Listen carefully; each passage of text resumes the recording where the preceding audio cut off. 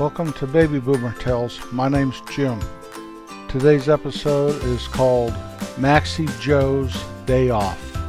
When we first moved out to the country here, we had a dog named Sandy. She was a female dog. She was part chow and part golden retriever.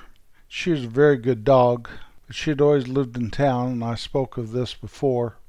Our home in town had a big yard, 6-foot privacy fence, because Sandy could have jumped the fence easily if it was any lower than that. She loved it out here. When we first bought the property that winter, I brought her out for the first time to walk the property and look at it.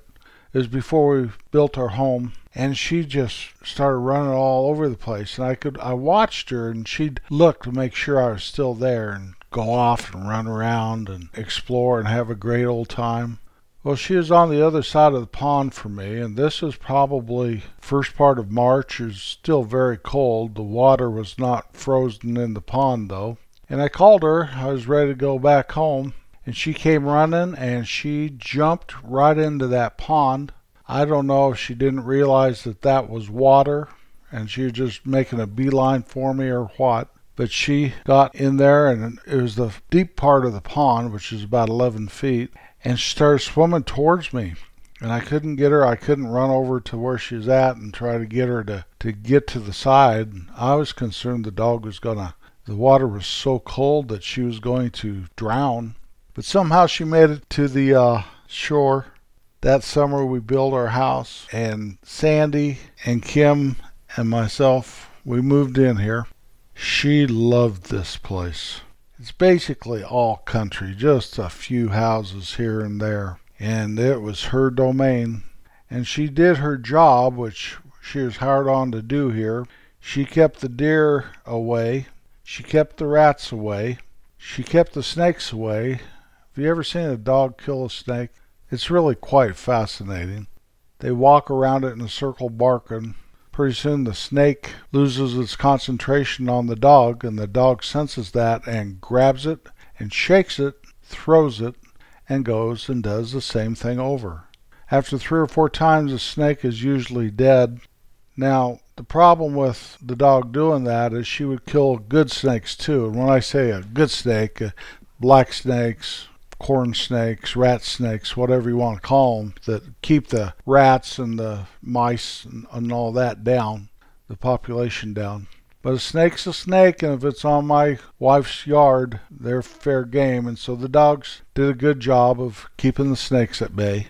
She'd also kill moles, and one time she even got one of my grass carp out of the pond.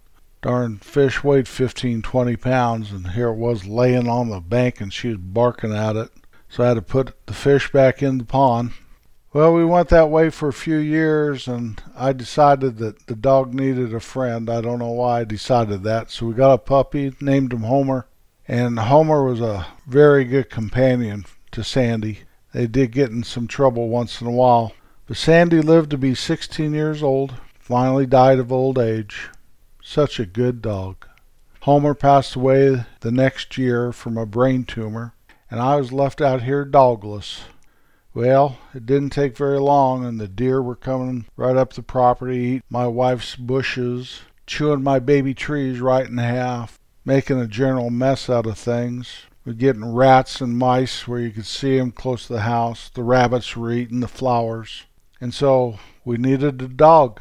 We needed a dog. You have to have at least one dog if you're going to live in the country. I guess you could live in the country without a dog, but they sure make your life easier. So I decided that I'd like to have a dog like a lab, something like that, because we have this big old pond right in front of our house. And so we found an ad in the paper, lab puppies. We went and saw them, and there were 2 little females running around and a white male. You could tell immediately the females were not all lab. They had brown markings of a German Shepherd. So the guy that owned the pups said, "Oh no, they're pure lab. Here's the dad and here's the mom. They're black labs. But there's also a German Shepherd there." And I says, "Well, what's this dog?" "Oh, he lives here too, but those pups are a pure lab." So "You're right, mister." So I gave him some money, and we took one of the little females, offered for the male the yellow male also, but he had been already spoken for. Promised the guy I'd give her a good home, and away we went. On the way home, we decided we better name this puppy, and we turned out giving her the name Maxie. In my heart, I always felt it was to honor my mother, who was named Maxine. I do that. I'll name an animal after a loved one that is no longer with me. I think it's only right in some ways. So we got Maxie home. She was a good little puppy, rambunctious as could be. If I'd be weed eating the pond, I'd get concerned about her. She'd kind of act like she wanted to take on the weed eater, and that could be dangerous for a dog. I can cut a frog in two just like that. They pop out and I'm weed eating, and now I have two halves of a frog. Well, one day, all of a sudden, Maxie wasn't feeling very well, and she got worse and worse, and I've got to take her to the vet. Called the vet, and well, the vet's out of town. He'll be back a couple days. So what am I going to do? I found another vet pretty close to our home. Called him. Said, bring her in. I brought her in, and the vet looked at her and said, this dog has parvo. We need to put her down right now. We need to just put her down. And I, what? What is parvo? I hadn't even heard of it. Turns out it's a deadly, very contagious dog disease. And I thought, what in the world? And I didn't know this vet from Adam. So I thanked him very much and said, well, I think I'll go get a second opinion. I went home and found the vet's number, my vet's number. And I had a number besides the office number. I had his home number, and I called that, got a answering service, and identified myself, told him what was going on. He called me back that afternoon. Said he's going to cut his stay, whatever he's doing, short. He came back the next day. I took Maxie in there, and she was literally knocking on death's door. And Leroy, the vet, this guy is an animal whisperer. I've never seen a vet like him. You bring your cat in, and cat makes me into hamburger just getting it there. He'll open the cage door for the cat, and the cat is purring and rubbing against him. All my animals always thought there was a day at the spa to go to the vet. The guy is amazing. I can just imagine him with large animals, which country vets do, you know. He said, I don't know what's going on with her. Let me keep her. Let me figure this out. The next afternoon he called me. He says, well, I think I know what's happening with her. And I said, what's that, Leroy?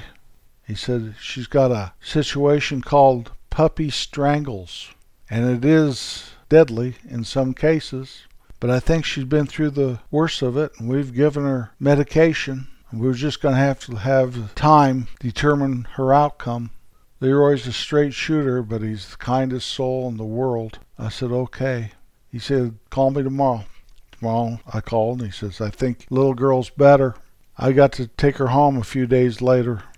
It took her a while to recover, but Maxie did recover, and she grew and was well and was healthy, and the cats adopted her like she was one of their own.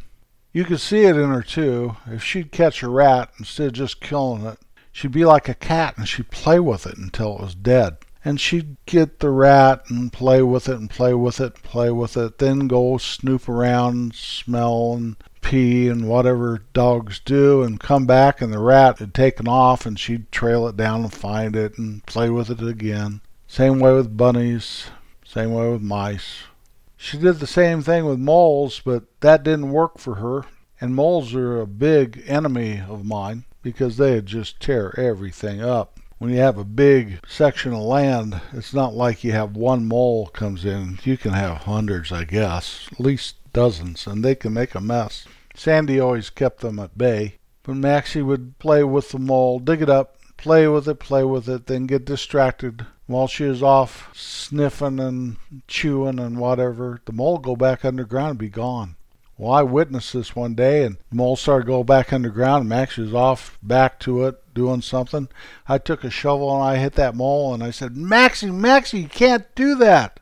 Well, you'd have thought I hit her with a shovel. She cowered. I had never seen anything like it. I guess she thought I was going to take that shovel to her.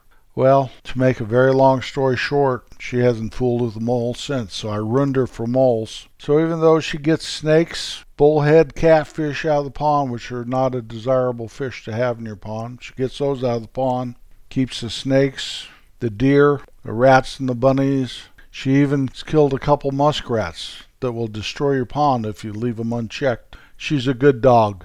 She's a great dog. If she'd only kill moles, she'd be a dog Hall of Famer.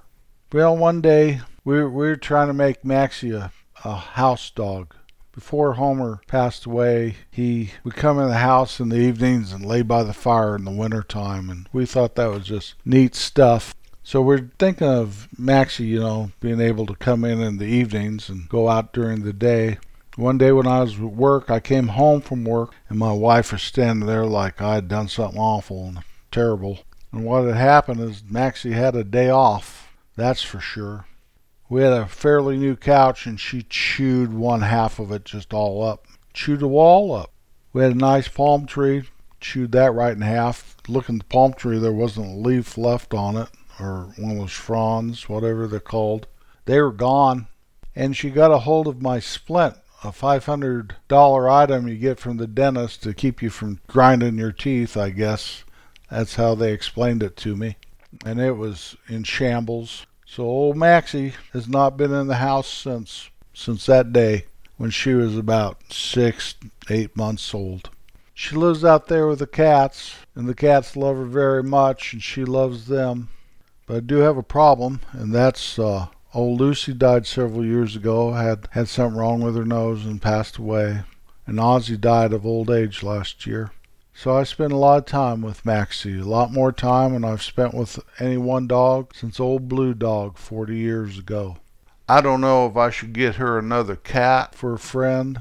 We can't let her in the house. She runs around in poison ivy and all this stuff all the time, rolls in gosh knows what, just being a dog. That one day that she practically destroyed our home and thought it was great fun. I know she's no Ferris Bueller, but I'll tell you this right now, Ferris Bueller's no Maxie. Maxie Joe. In the mornings I get up and the first thing I do is let her outside. Well, most dogs, they go away from the house to do their business in the morning after being in the garage. We have a kennel in our garage that she gets to stay in, and the garage is heated in the winter and cooled in the summer, so she doesn't have it too bad. Well, if I just let her outside, she'd go right next to the house and do her business. So the only trick old Maxie Joe knows is I take her outside in the morning. I say, "Come on, Joe, let's go." And I walk her to the other side of the driveway so she can do her business. I say, she stands there and waits, and I say, "Go potty." And then she goes potty. I know other people have dogs that heel and fetch and shake, play dead. Maxie goes potty. She's a very good dog. She's getting a little long in the tooth anymore. She's 12 years old. You can tell it. She still runs, but not nearly as fast as she did. She still brings home deer carcasses and whatever and gnaws on them and thinks that's great fun. I have no idea where she finds this stuff. I'm sure somebody shot a deer somewhere. Max is my dog, and I love her very much. We've put off getting another cat, thinking I don't know how many more years we're going to be able to live out here. It's a lot of work. I probably ought to go find myself an older cat. She'd be kind to it, I know that. She might kill a bunny in 2 seconds, but she'd love that cat and know it's part of our family. I don't want to get her another dog. That's not necessary. In the meantime, I'll spend extra time with her. Sit out there in the garage in the evening when I tell her goodnight and pet her for 10 or 15 minutes. Tell her what a good girl she is. Tell her how much I love her and what she means to me. Tell her she's a good girl. Maxie, you're a good girl. You're a good girl, Maxie Joe. You're a good girl. Well, my time is coming to an end. Leroy saved Maxie's life, and now Maxie spends most of her time in the summertime catching frogs. If you would like to help to keep this podcast commercial free, just visit our webpage at babyboomertales.com. There is a link called Support Our Podcasts, and if you follow that link, it will explain to you how you can do that. Never forget to be kind. I'll be back next week.